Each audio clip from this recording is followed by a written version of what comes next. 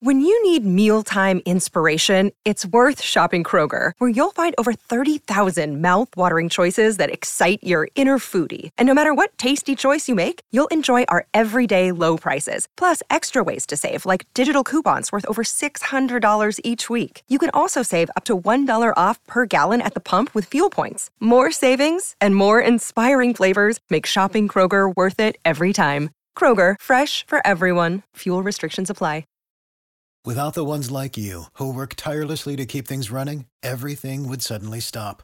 Hospitals, factories, schools, and power plants, they all depend on you. No matter the weather, emergency, or time of day, you're the ones who get it done. At Grainger, we're here for you with professional-grade industrial supplies. Count on real-time product availability and fast delivery. Call, click Grainger.com, or just stop by. Grainger, for the ones who get it done. Conspiracy Unlimited with Richard Syrett. On this episode, a retired lieutenant colonel with the U.S. Army warns we are now in a new Cold War, this time with Russia and China, one which could quickly escalate into all-out war.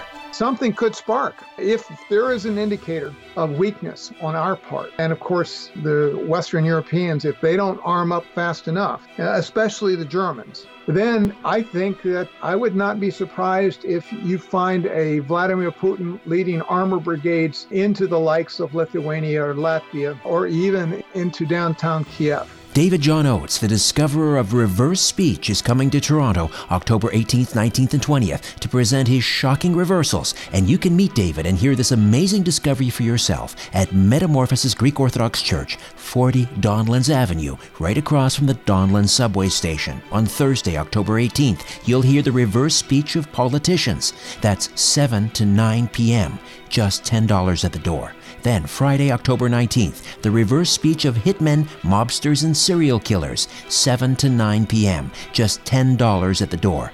Finally, Saturday, October the 20th, I'll be hosting as David solves the JFK assassination using reverse speech, 2 to 5 p.m., $15 at the door. David John Oates, the discoverer of reverse speech, as heard on Coast to Coast AM and The Conspiracy Show, October 18th, 19th, and 20th, Metamorphosis Greek Orthodox Church, 40 Donlands Avenue. For more information, go to reversespeech.com.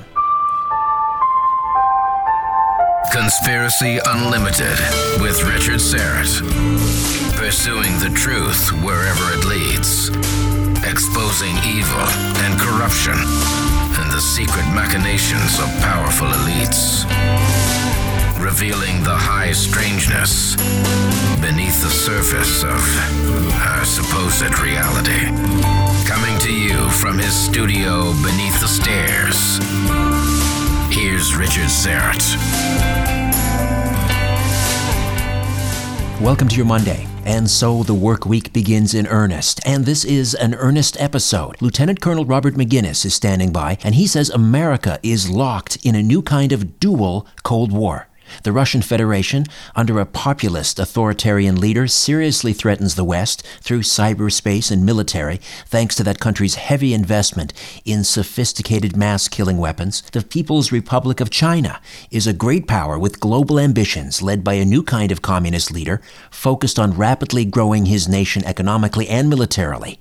Together, China and Russia collaborate to dominate our future, and that pseudo-alliance could well become the catalyst that leads to the prophetic end times. Lieutenant Colonel Robert McGinnis, U.S. Army retired, is an experienced and internationally known expert on national security and foreign affairs. He currently serves as a national security and foreign affairs analyst for Moody Broadcasting Radio Network and Salem Radio Network. He recently completed a year as a Fox News military analyst. His latest book is Alliance of Evil, Russia, China, the United States, and a New Cold War. Has the mystery of the end times finally arrived? Lieutenant Colonel Robert McGinnis, welcome to Conspiracy Unlimited. How are you? I'm doing well, Richard. Thank you for having me. Congratulations on Alliance of Evil, Russia, China, the United States, and a New Cold War. You introduced sort of a new term to describe this new phase that we are in. You call it a dual Cold War. What do you mean by that? Well, the Russians and the Chinese are both waging war by their own acknowledgement and by their behavior with regard to the containment policy the United States of America has had for a number of years, certainly since the end of the Cold War. It's noteworthy, Richard, that as soon as the old Cold War ended on the 25th of December 1991, when the hammer and sickle was lowered at the Kremlin, that the Chinese leader at the time declared that Cold War may have ended. Our Cold War has just begun.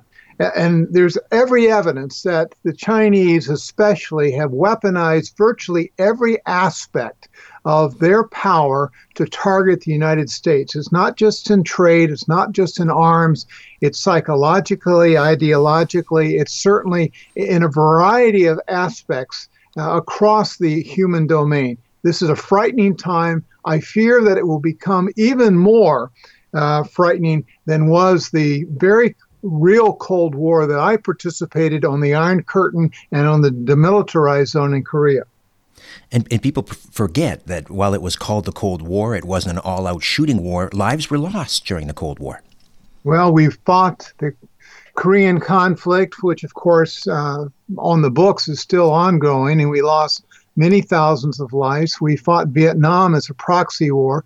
We fought many wars in Africa and Central Asia. And of course, in the gulags of the former Soviet Union, and of course, under the oppression of Mao Zedong, many millions of people lost their lives. So, the oppressive nature of certainly the communist Chinese is something that you don't think about today. But if you talk to the million Muslims who are incarcerated in the western part of that nation, you come to the realization that maybe they haven't really changed their stripes. It's just their psychological and their PR message to the rest of the world. They are much as they were. And I would argue that, given our concerns about freedom of speech, and certainly here in the United States, the Fourth Amendment, right of privacy, right of freedom of from search and seizure, that the Chinese are very aggressive and they're pursuing a line across the world that is very frightening.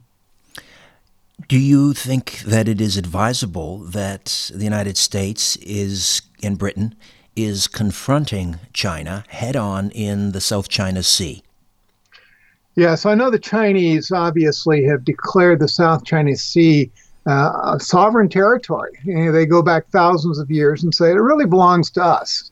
And of course, here recently, the British confronted that. We have sent B-52s and we've sent large ships across the maritime corridors through the South China Sea. Now, if you look at a map, Richard, you'll see that the Spratly Islands are actually southeast of Cambodia and due west of Manila. They're nowhere close to China, hundreds of miles away.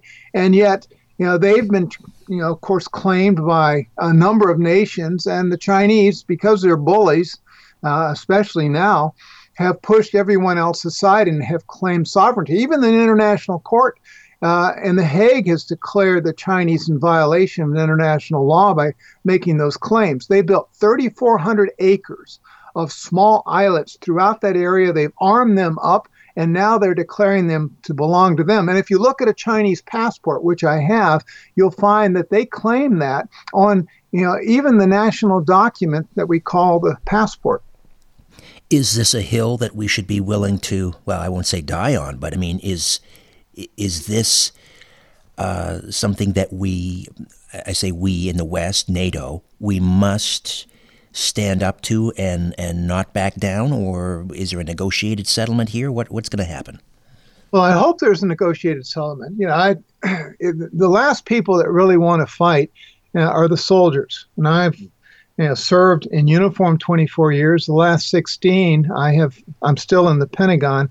And so I know these issues very, very well. And I have dear friends that are, under arms and standing in the way of these adversaries. If we don't challenge Xi Jinping, the president of China, who is articulated the China dream very clearly in terms of global dominance economically and militarily by the 100th anniversary, which, of course, coincides with the 2049, then I'm afraid that certainly the West, as it is today, is far from going to be dominant. In fact, we may become an asterisk on history. This is a very serious threat that China poses. Yes, China has its issues, but China is, pushing hard and has the president for life, President Xi, to back him up. Now, of course, Vladimir Putin, we tend to kind of delegate Moscow, the Kremlin, to the ash heaps of history. Don't do that. If you watch what they've been doing here, especially in the last few years, they're pulling out all strings as well. They may not have a robust economy, but what they do have, they're investing heavily in the capability of their armed forces. And of course, they're expanding their reach throughout the world in ways that we haven't seen since the fall of the Soviet Union. Of course, we have now the Vostok military exercises between Russia and China. Is that unprecedented?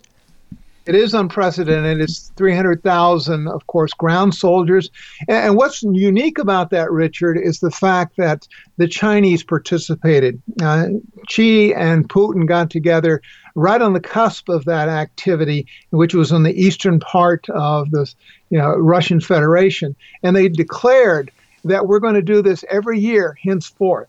I make the argument, an alliance of evil, that this is the formation of a new alliance. It's a true alliance.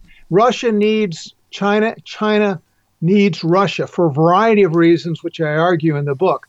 And this is another indicator that they're moving forward. And of course, the Russians have sold S-400 surface-to-air missiles. They've just sold some Su-35s, as I recall, to the Chinese. So the technology transfer also helps the Chinese. And meanwhile, of course, the Chinese are just about to start building their first nuclear carrier. They're already got the hull for the third. The second one is on sea trials. Their size of their blue water navy is comparable to the United States. We're seeing the Russians, according to Chief of Naval Operations Richardson, their level of activity in the North Atlantic is in concert, very similar to what we saw at the end or toward the end of the Cold War. And in fact, the CNO has called this the fourth battle of the Atlantic, the first being World War I, second being World War II, third, of course, was the Cold War. The activities, in terms of posture around the world are significant. And what your listeners need to appreciate, Richard, is that the Belt and Road Initiative by President Xi, initiated in 2013, is incredibly serious. It's not just economic.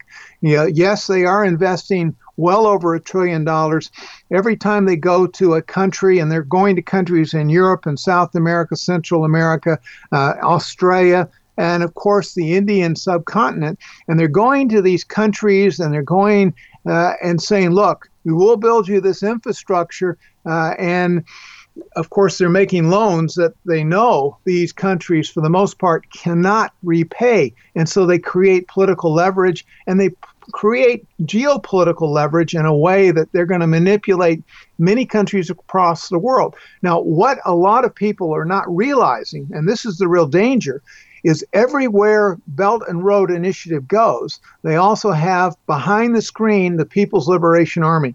Every one of these ports, whether it be Zeebrugge or a port in the Suez Canal, a port in the Panama Canal, a port anywhere in the world, even in Greenland, that they will have access. The PLA will have access. What's mysterious, and somebody might want to kind of look up what they're doing in Pakistan. I spoke with an Indian official very recently, and he said, look, the Belt and Road Initiative is building facilities in Pakistan, of course, which is the death enemy of the Indians. They're always, sniping at one another, and that's why they have nuclear arsenals. And they said, look, the Chinese are building a facility there, a port facility, but it's not a deep water port. And so why would you build a port facility that's not deep water? And he argues it's because they intend to use it for PLA naval vessels, that they intend to use an airfield there. Of course, Sri Lanka, if you have been following, has signed a 99-year lease with China, and that's to the southeast of India. So the Indian officials are very, very concerned, rightly so, as should be anybody virtually in Africa. If you've followed all the many major projects they're pouring money into across that entire continent. Why do they care about Africa? Probably only because of the resources. And there are a lot of valuable resources the Chinese can import. And the last point I'd make before turning it back to you, Richard, is when the Chinese go in to build infrastructure, they do not hire locals. They always import Chinese nationals to do the labor. That's so that they get the benefit of the labor. And of course, as a result, they get the geopolitical leverage that comes with holding these countries hostage. In terms of trade, and this, what some are calling a trade war, but really it's just, I see it, and Trump likes to use this term, reciprocity, reciprocal trade, because the Chinese have been slapping tariffs on American goods and so forth. Is this the right maneuver to engage the Chinese with stiff tariffs? Does America hold the cards here in terms of economics, at least for now? Well, the balance of trade is in our favor, and so the answer, I think, is yes. They need us more than we need them in terms of the balance of trade. So as long as we can hold them hostage to being fair trade partners, as the president writes in his national security strategy, which he considers our economic strategy really a major aspect of our national security strategy, which is right. It's about jobs. It's about the balance of trade. It's about the value of our dollar. It's about whether or not we're going to be able to compete in the future. It's about steel. Oh, it's about steel. It's about aluminum. It's about all the automobiles. It's about high technology items that are pouring in all over the world. So the Chinese understand that. Now, China at the same time is in a competitive market, especially in the production of high-tech devices. And so they're ending up having to find Indonesia or Cambodia or India or other venues to produce some of the products for their larger companies. And this is a challenge for them that is beginning to rob them of jobs. So this trade war, if you want to call it, at this time from the U.S. is really beginning to pinch them. And so President Xi's trying to find what he can do, to grow the entire country's productivity. He has sections that are rather primitive, quite frankly. It's not these high-end areas like Shanghai and so forth, where you have large corporate offices that look like a New York City or any major city in the world. It's he's got to grow it. Otherwise, he's going to have unrest, and that's a real problem that he faces. Especially in the western part of his nation. I want to go back to Russia for a moment.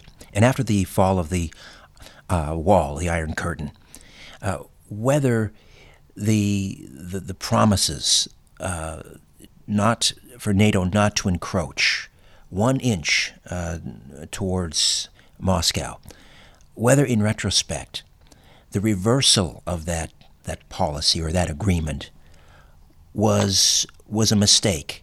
In other words, there was an opportunity there, perhaps to forge some kind of a relationship with Russia, or was containment always the idea, and it was always necessary?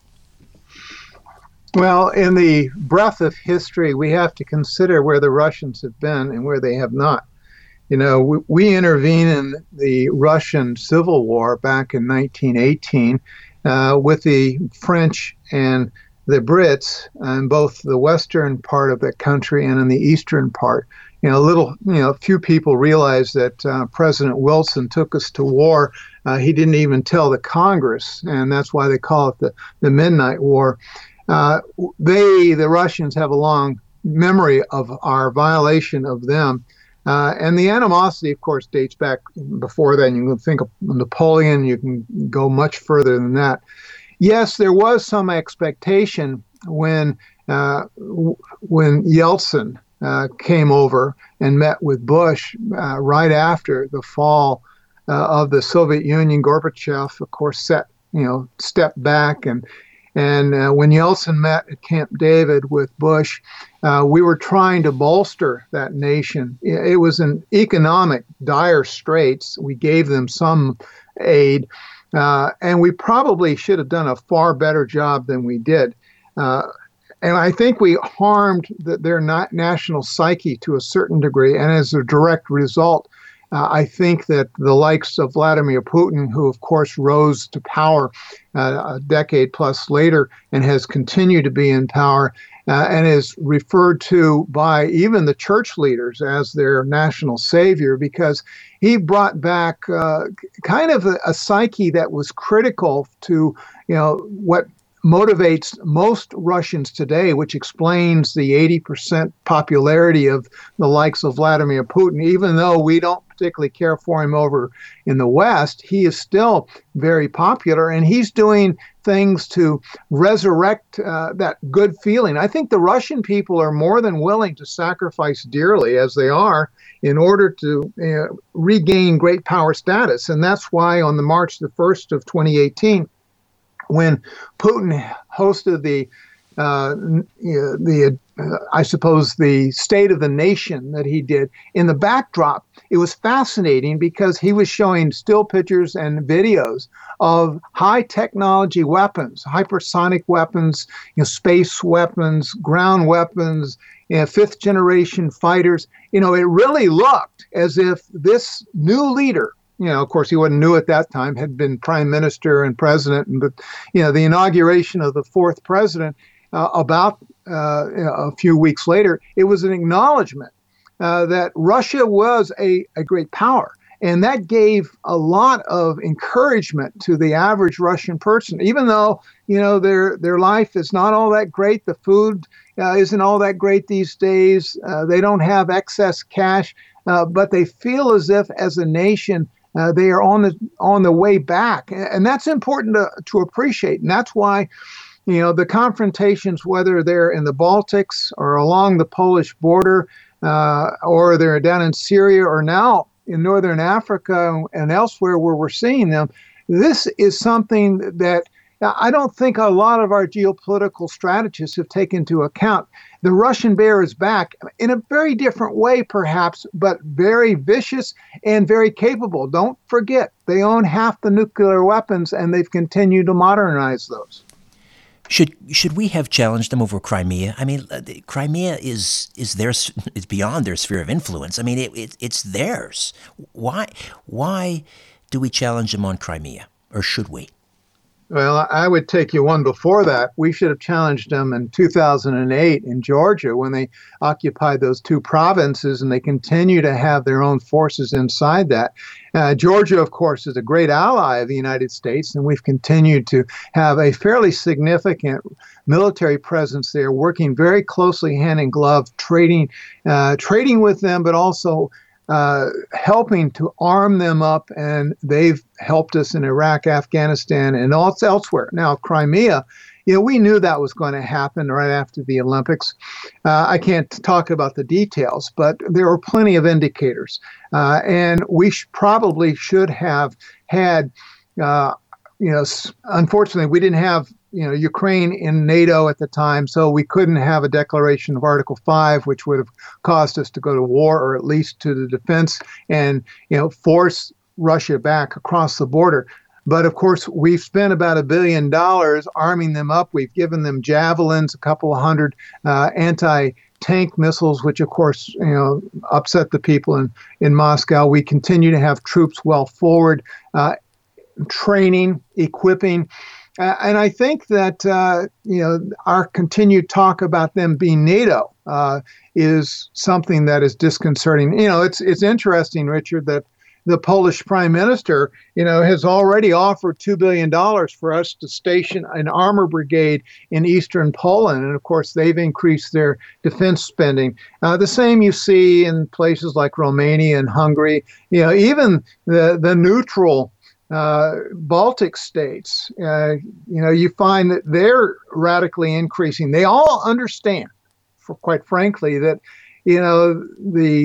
the peace dividend that we thought we were going to inherit as a direct result of the end of the Cold War in 1991, things have completely reversed now. The threat is very real. And as you indicated, the Vostok 2018 was a very clear message, a shot across the bow of all Eastern and Western Europe that, Moscow is very serious.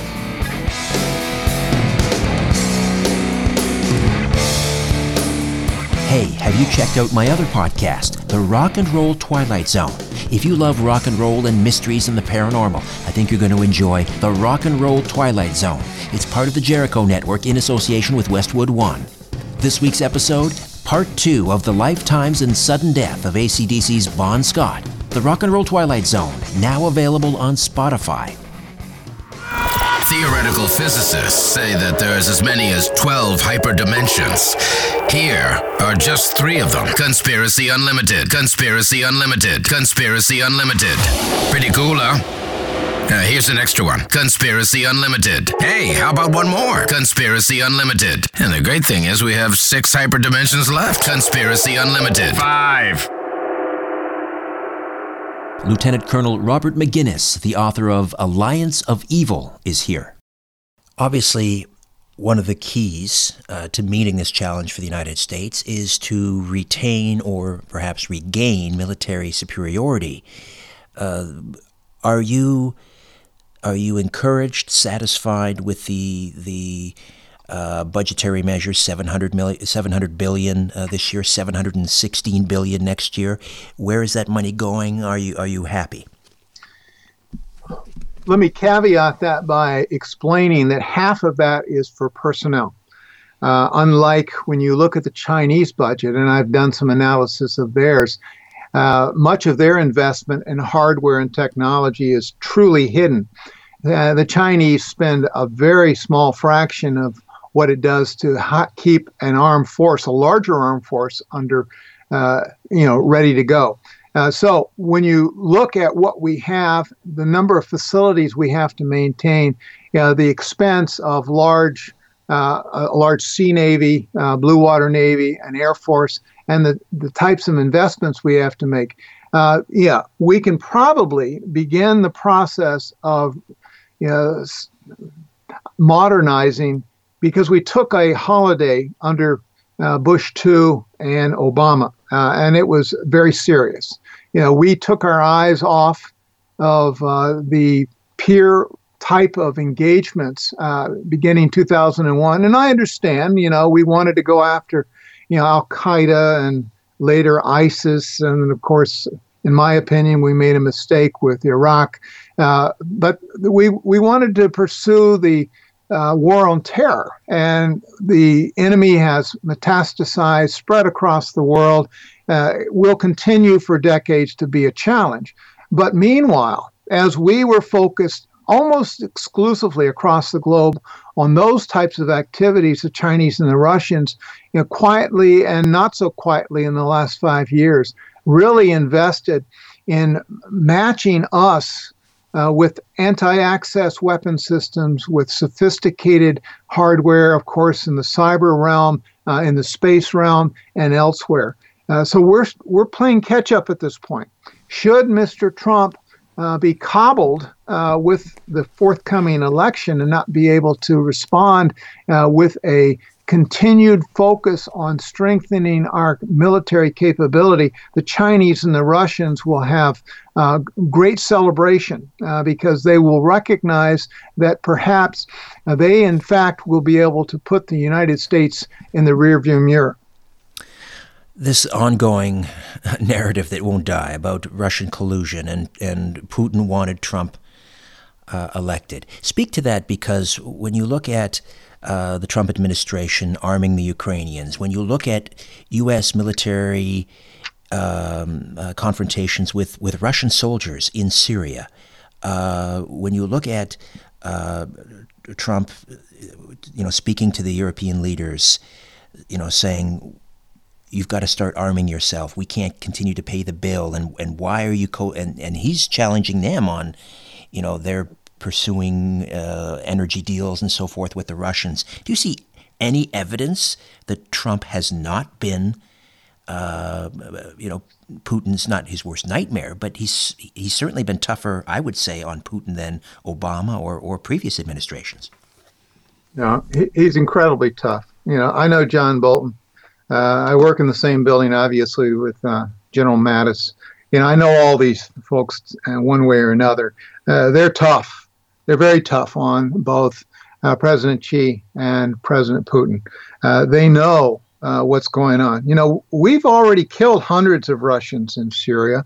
There are others that are there that, the confrontations could happen again. This past week, one of our F-35s was chased down by a Russian fighter. The chances of further confrontations over Syria or even over Ukraine, or certainly Russian Bear bombers over approaching the Alaskan airspace using cruise missiles, which we know they have, and they can reach our strategic assets. All of this is indicative that they're testing us. We know what they are, and I know the key advisors know what they are. I reflect on when Jim Mattis was told by the Russian leadership there in Syria that the forces we were facing over in the southeast were not theirs. We went ahead, bombed them, and killed 300 mercenaries, which of course are working for one of Putin's friends. And they have these types of mercenary groups that are really former soldiers. And when they return, interestingly, to Russia, they return and they report out to Special Forces, Spetsnaz headquarters. We track these sorts of things, and this is in the public force, so it's not a secret. And so Putin is fighting his proxy war through his conduits, his friends that hire mercenaries, and then, of course, he's using his own resources that surround Crimea, eastern Ukraine. They infiltrate into eastern Ukraine. They antagonize us in Georgia. Of course, they're working diligently in Syria with the Iranians, to a certain degree with the Turks, if Erdogan will cooperate, which may not be something that's good, bad, or indifferent at this point. And of course, across the border with Eastern Europe, we're going to continue to see this. They're going to push as hard as you can. We were just in Lithuania a few days ago doing live fire exercise. We haven't done that, I don't think, ever. And of course, that's something that the Belarusians are paying attention to. And of course, the Russians are sitting on the other side of the border, looking at us. Having been on the Iron Curtain and having guarded the Fulda Gap, of course, is where we expected the Russians to come in by the thousands of tanks. And I know what we were going to do there.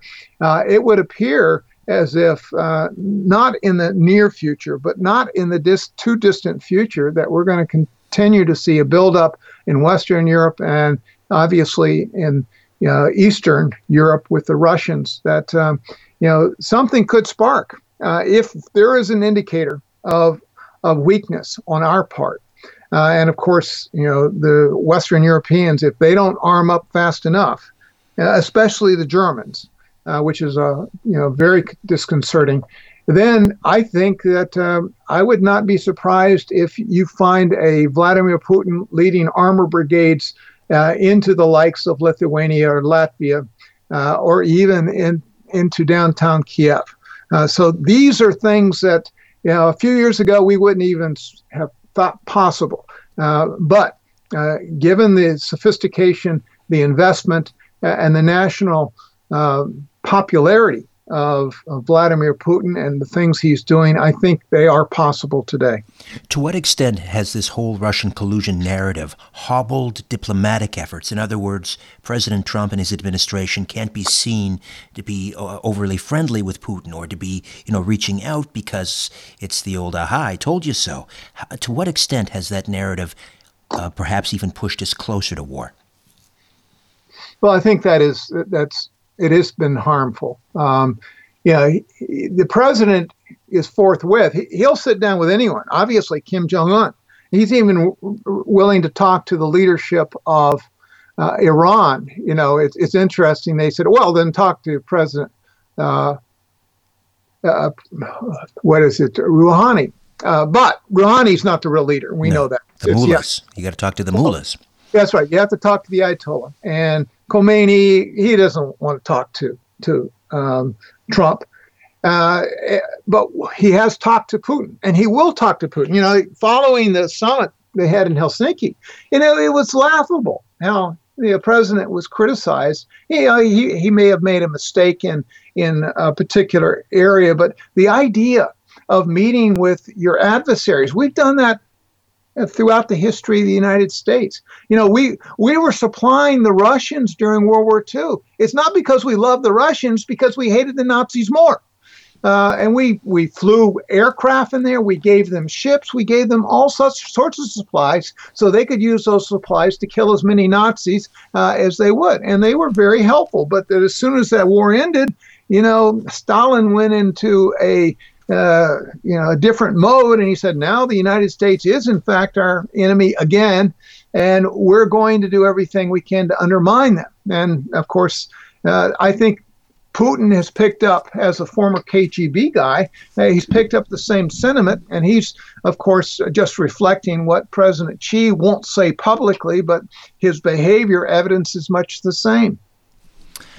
I want to circle back to Syria just for a second, because you talked about the uneasy alliance with the Soviets, the enemy of my enemy is my friend, and Cold Wars often make for very strange alliances and bedfellows. And I wanted to know about Syria and whether former Senator Ron Paul suggesting that there is evidence the United States is allying with Al-Qaeda in Syria. Any truth to that, and would it make sense? That is an interesting one, given the complexity of that battlefield.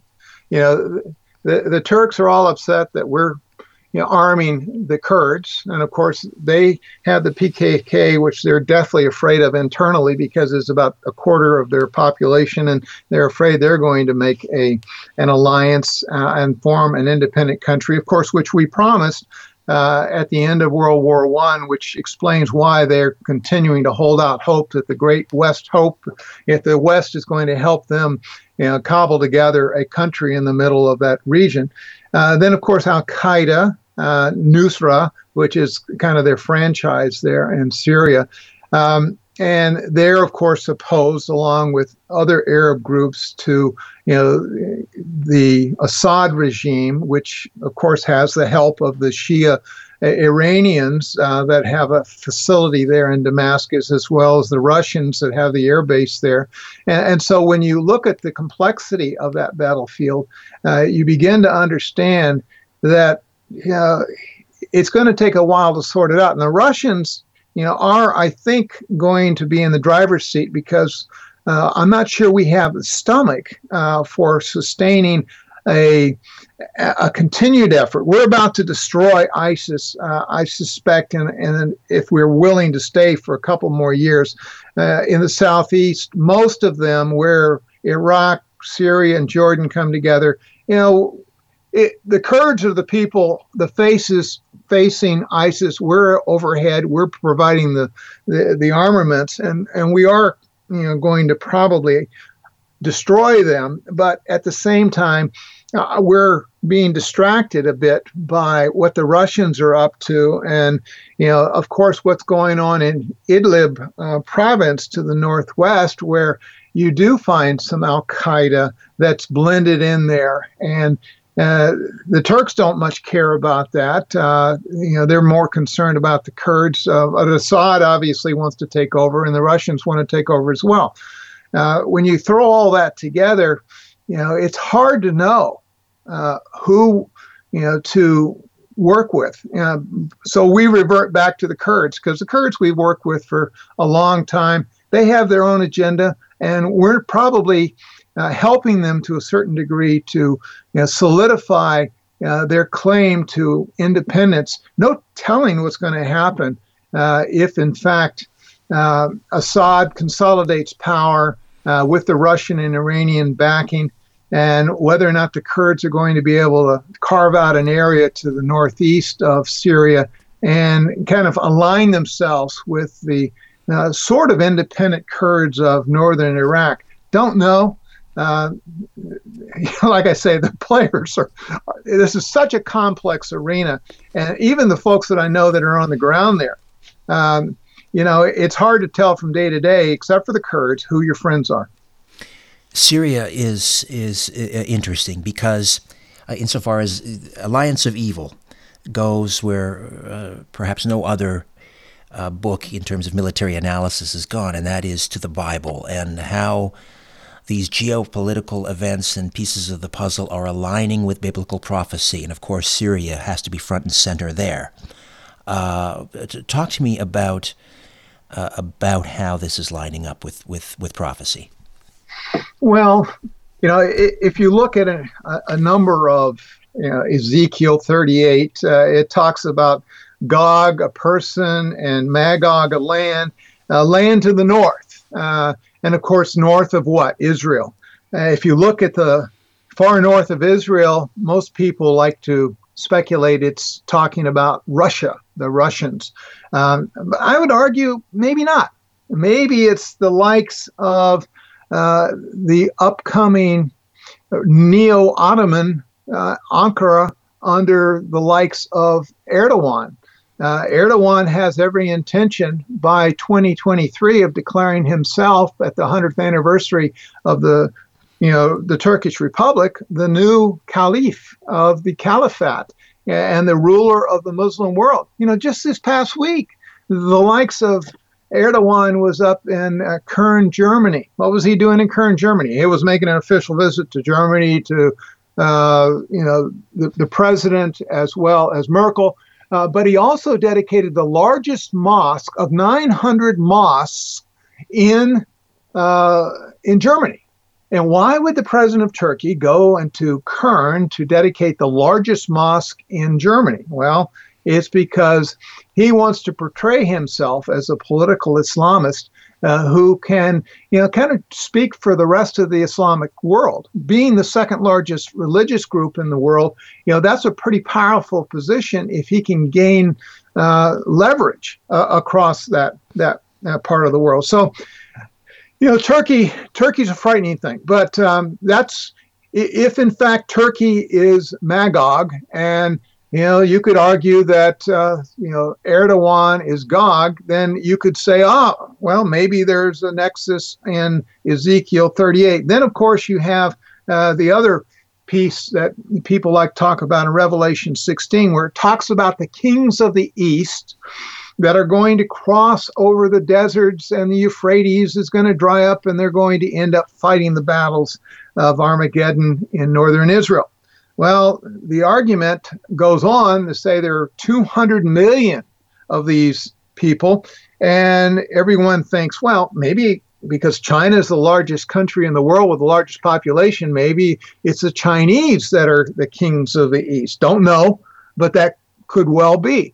And of course, if you trace the old Silk Road from China to Europe, it goes right by Baghdad, and it goes right across the Euphrates. So I don't know for sure. Certainly, I can understand how people can come to those conclusions. And then, of course, then you can argue, well, where is America in this whole equation? If you look at Revelation 12, it talks about the great eagle coming to the rescue of Israel and so forth. And of course, people think of the symbol of the United States and the great eagle rescuing Israel in the final times. I suspect that none of us know that God encrypted into His Word China, modern Russia, or Turkey, or even the United States. But I certainly believe that the Scripture is correct. But I just don't know how necessarily to interpret it. Now, in modern times, I start to look at all these powers. I start to look at the disarray in and around Israel. I do believe that especially the Jerusalem is going to continue to be a contentious piece of land for the rest of mankind's time here on earth.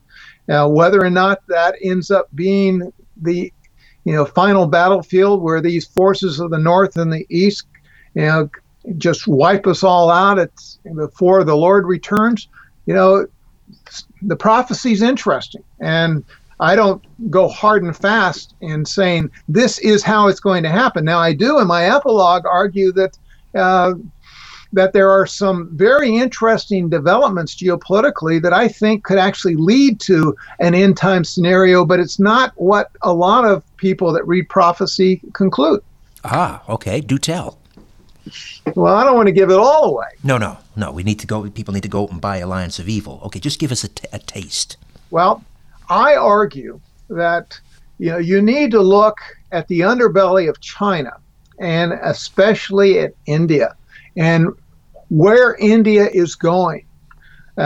India is coming of age with regard to its alliance. If you look over the last 40 years, India used to be a close ally of the Russians during the Cold War, to a large degree because we stiff-armed India. But India has a lot of capability, and they are emerging, I think, as if we're right, if we're working hard with them, they will be a good ally in the near term. And I'm saying within the decade. We're already have a number of very important agreements, and we're starting to do a lot more together. That's important. Look at what is happening, obviously, with Israel and what nations they're aligned with. Look at a couple of them in Western Europe. Who's going to survive the current? I would argue the EU probably will not continue as it's been in the past. Will the United States be a factor? I think for at least for the next 30, 40 years, perhaps. But unless we have strong leadership like we currently have, I think it's going to decline. So I put all this together in a very unique way, and that's what I want to point out here. Finally, you dedicate a chapter to what the present administration needs to forestall this World War III. Let's just call it that for now. Just again, we don't want to give it all away, but if you were counseling President Trump or General Mattis, what would you be saying to them in terms of this dual Cold War that we're now in? Well, I think there's general recognition. What I can say, which implies that I know more than I'm talking about, which is true, is that the National Defense Strategy, which is a short unclassified document, but there's also a parallel which is classified. And basically, as you would expect, it just goes into far more detail. The National Security Strategy is very comprehensive.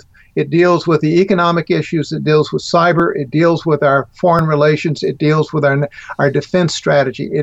It provides the president's view of how the world ought to be and how we're going to get there. And I think, with H.R. McMaster, he wrote the thing, and some people there that I know in the Pentagon, and they really have a good grasp of what we're facing. An existential threat from an alliance of Russia and China.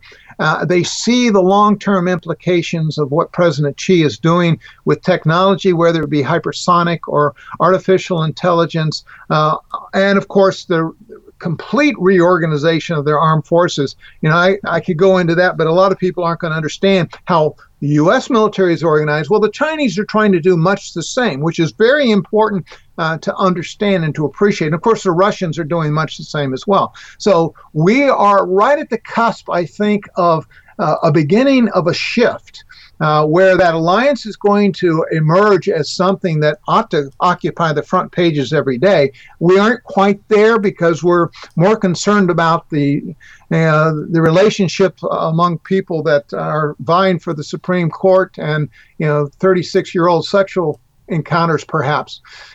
These are things that are distractions from, I think, the more serious issues that our nation faces, and yet it's hard to get the average American's mind around this because it is complex and it is global and it is very frightening. Is a reset at this point with the Russians, is it too late? Well, the only way we're going to find that out is to try. We have to start the reset from where we are, and where we are is not a pretty picture because, yes, they have a great cyber capability. They're interfering with us. Even the Chinese are interfering. They're arming up rapidly. We've soiled a lot of our past relationships. You just can't trust them, but like Reagan said, trust but verify, and we have to continue to take that philosophy with both of those nations. I think, we can turn this around, but you need someone as tough as nails, and I think Trump is as tough as nails. He may not please a lot of people, but he is certainly pushing back against the Russians and the Chinese. He's not, collaborating with them on, winning the election. He didn't need that. And as the sooner, domestically here in the United States, we recognize the fate that we are facing and that we need strong leadership and we need to get deadly serious about our future, the better off we're going to be. Are you encouraged? Are you positive about the future, or are you more fatalistic? Let me say, I'd like to be positive. I'm not encouraged by the domestic political infighting because I think politically we're incredibly divided. Given the adversaries outside our borders, if we don't come together, then I don't see how in the world we're going to, be unified and face down the adversaries that we face in the future. Alliance of evil, Russia, China, the United States, and a new Cold War. Has the mystery of the end times finally arrived? Lieutenant Colonel Robert Maginnis, how do people get a hold of this book? Well, it's on Amazon, Barnes & Noble. There are a number of other outlets, Richard. It's widely available. Thank you so much for your time. Well, thank you, Richard. Okay, before I dim the lights in my little studio beneath the stairs, I'm going to tell you what's coming up next on Conspiracy Unlimited. Hey, this is Tony Merkel, host of The Confessionals, a blog talk radio podcast that brings you weekly interviews with eyewitness accounts of strange and unexplained events. From paranormal activity to UFO encounters to Bigfoot sightings, step into The Confessionals as we explore mysterious, real-life stories. Check us out on your favorite podcast app or theconfessionalspodcast.com. And many thanks to Conspiracy Unlimited for having me on the air. I'll see you all on The Confessionals.